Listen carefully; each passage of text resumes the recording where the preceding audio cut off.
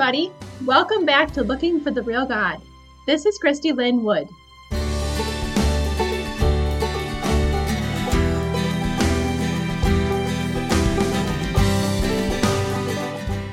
On today's episode, we're going to finish up my little journey through the Old Testament. This time, looking at the book of 1 Samuel and the God who unexpectedly shows up.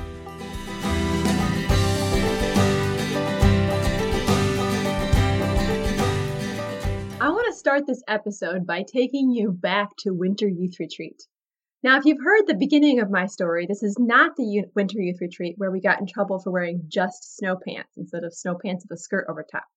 This actually happened the year before that. So in the chronological story of my life, this Winter Youth Retreat happened after I was disillusioned at summer camp by the speaker who had all the rules, after I was trying to figure out who was the real God, but also after I had kind of settled down in my rebellion and was trying to be a good girl again. But before the Winter Youth Retreat, where I was pretty sure I had been brainwashed. So it was kind of like right in between there. And I was, if you look at pictures, I was trying to settle back into just doing the right thing, being the good girl, following Jesus, following the rules. And yet at the same time, having this relationship with God on my own. So it was kind of a confusing time for me. So I want to take you to Winter Youth Retreat. This is what this looks like, okay? So there was 2 cabins, and each cabin had 4 rooms. And one cabin was for the boys, one cabin was for the girls. It was a small little camp, northern Michigan. And there was a little dining hall. There was a cute little chapel where we had services.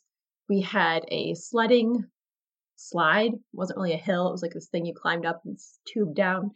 There was a pond, and it was really fun. Like, we just had a lot of fun there. And morning started at 6:30 with prayer time in the chapel. And if you wanted to be spiritual, you would be there and have your hair curled and look beautiful so that you could possibly find a husband from one of the spiritual young men who was also at prayer meeting. Yes, fabulous. And anyway, so I went every winter. I loved it. I loved hanging out with my friends. Unfortunately, I do feel like that's probably part of the places where I was pretty brainwashed with some stuff. They kind of really zeroed in on us teenagers, trying to get us to follow the rules and the standards and live our lives in the way that they wanted us to. But at the same time, I really enjoyed it. Like, it was just a really fun thing I looked forward to. And so this year in particular, I was doing my good girl thing, and I had my friends, and we were all, going to prayer meeting and going to chapel and having good attitudes and wearing culottes over top of our snow pants. And it was, a good year. And that year we had a speaker, and his name was Pastor Johnny Jones. And he was actually not pastoring at the time. He was working in one of our training centers for my cultic organization. And I found out later that he was actually pretty disillusioned at this point.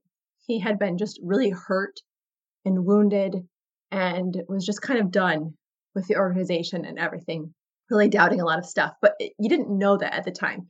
So he was there speaking to us for our winter retreat. And I remember that it was something that I was not expecting. Because even though at this point in time, I had a very real relationship with Jesus, and I was asking the Holy Spirit to live through me and give me the power to do things, I wasn't so focused on standards and rules as much as I had been, because I was just allowing the Spirit to live through me. But at the same time, I wasn't expecting what I got that weekend. And Pastor Johnny Jones was a big African-American man, and he was just a wonderful person. Like, he loved us. And knowing what I know now about his disillusionment, I think that kind of makes sense for what I was sensing from him, because there was almost this sense of like he wanted to wake us up. He wanted to just help us to see that God was real.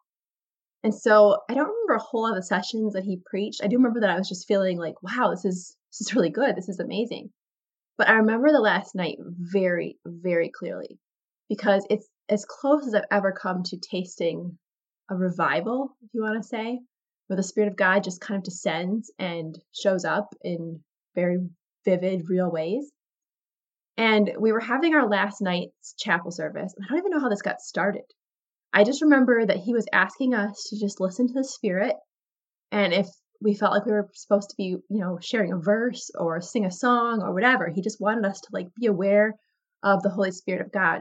And stuff started happening. I mean, people just would stand up and share a verse that was on their heart, or stand up and start singing. And we kind of joined in. And every time something would happen like that, he would look out at us and he would say in this just gentle voice, "Is there anything wrong with that? Is there anything wrong with that? Is there anything wrong with that?" And it just felt so real. Like we were actively watching God. And I feel like in that time in our lives, we were controlled by religion. We were controlling ourselves through religion. And everything was just so human and so human controlled. And just to unexpectedly experience this corporate presence of God was just, I don't know, it was just kind of unreal. And not everyone felt it. Like there were certain kids that were like, this was stupid. Why were we here for like 2 hours, 3 hours, in the chapel? But the kids that did feel it, I don't know if any of them have actually walked away from the faith. Like we've all changed, we've grown up and we're different, but I'm pretty sure that everybody who actually experienced the Spirit that night really just is still a believer. Weird. I mean, it was just a weird experience. It was amazing, but definitely weird. And then knowing what I know now after reading a book, just kind of exposing my organization, which I'll put that book in the notes of my podcast if you're curious. Actually, Pastor Johnny Jones was like a huge part of this book. And I was like, oh my gosh, he was going through some horrible things while he was there with us trying to reach us and trying to just, tell us about the real God. So I guess that story just makes me think about 1 Samuel because God just unexpectedly showed up in my life at that winter retreat.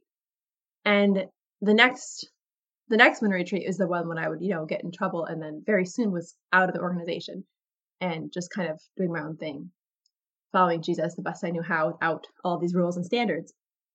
But when I look at 1 Samuel, as I'm reading through 1 Samuel, that was one of the first things that just stuck out to me was that God just kind of unexpectedly showed up in ways that people weren't expecting. And when I finished up Judges, if you remember, Judges comes first, then Ruth is kind of in there, and then 1 Samuel.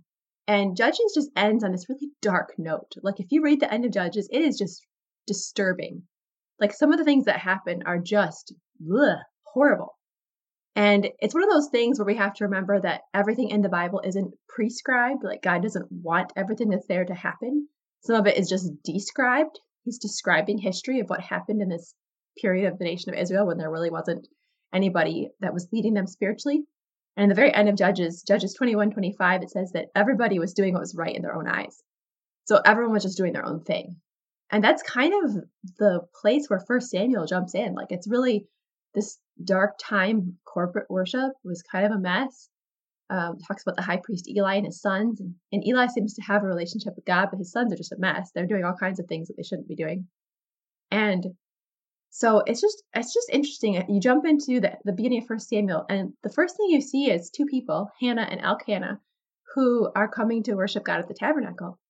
And they appear to have this real relationship with him. Like they seem to really know God and they want to honor him with their sacrifices. And they're coming to just, seek him. And I thought that's really cool. Like here's these people who they just know God anyway. Like even though it's a mess, they still know who God is and he's still seeking after them. And I love that because I feel like it's easy for us to look around and feel like, corporate worship is kind of a mess in America too. Like, we've got all these programs, we've got all these big churches, but like, are we really following Jesus? Like, do we really know the real God, or is it just religion? Is it just programs? Is it just smoke machines and fancy lattes? I mean, it can get discouraging.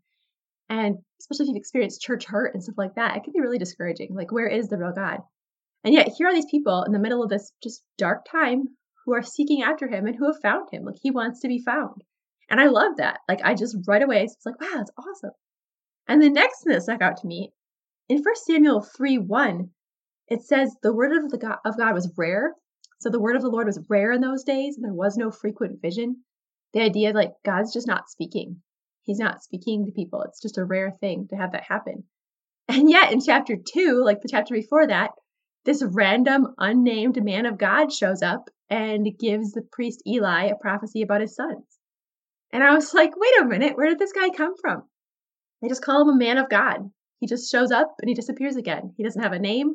He doesn't have a place. We know nothing else about his story.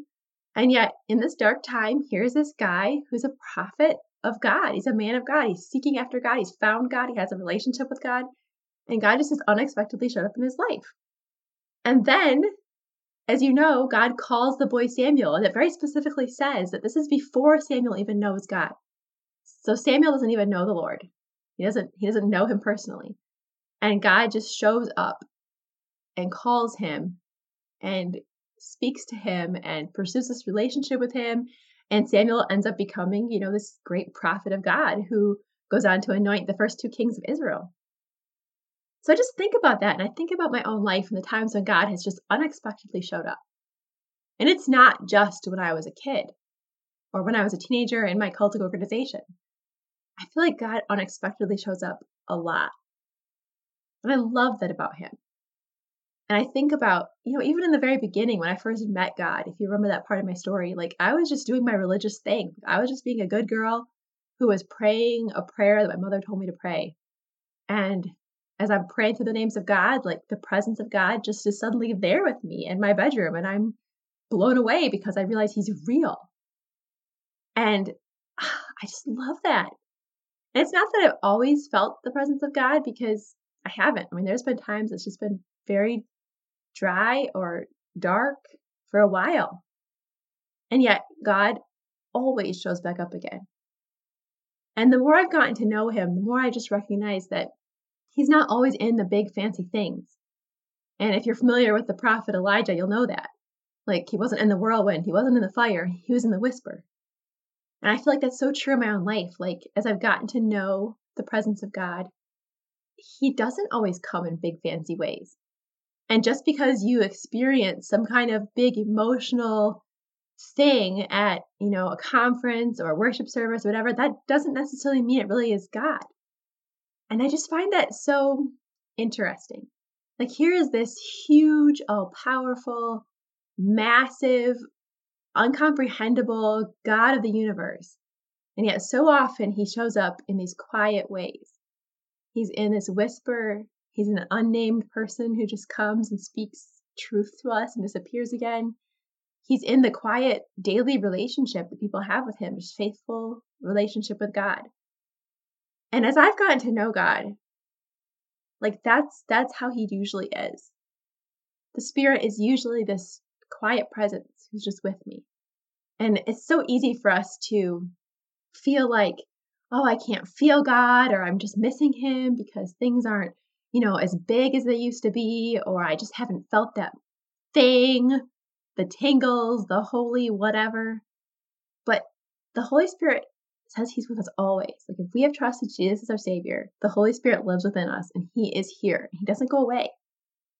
I am with you always, Jesus said.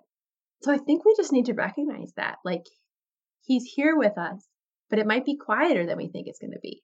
And it might be unexpected. And it might just take some faith. And it might just take trusting and recognizing that it's not something big and fancy. And so as I finish this little series through the Old Testament, just this unexpected God who uses broken people and doesn't condemn them, who breaks his own law to allow a fourth generation Moabite to build his temple, and who unexpectedly shows up in just these dark spiritual times with words and relationship and whatever. I love that. And I really hope that this has encouraged you. And I hope that this series has just helped you to maybe just knock that fake God off your little shelf and, just really realize the God in your head, he just might not be real. And that the very real God is so full of love and mercy, even as he is huge and terrifying. That's that tension theology again. I'm excited to talk about more, actually.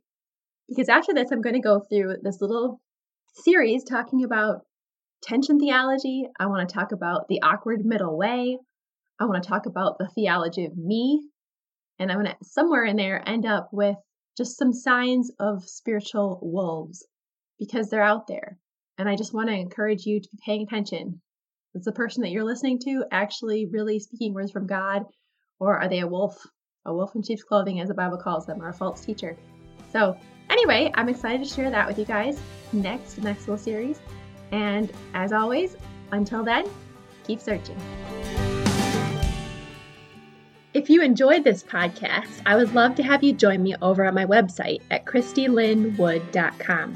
For more content, free resources, and opportunities to connect with a community of people who are looking for the real God.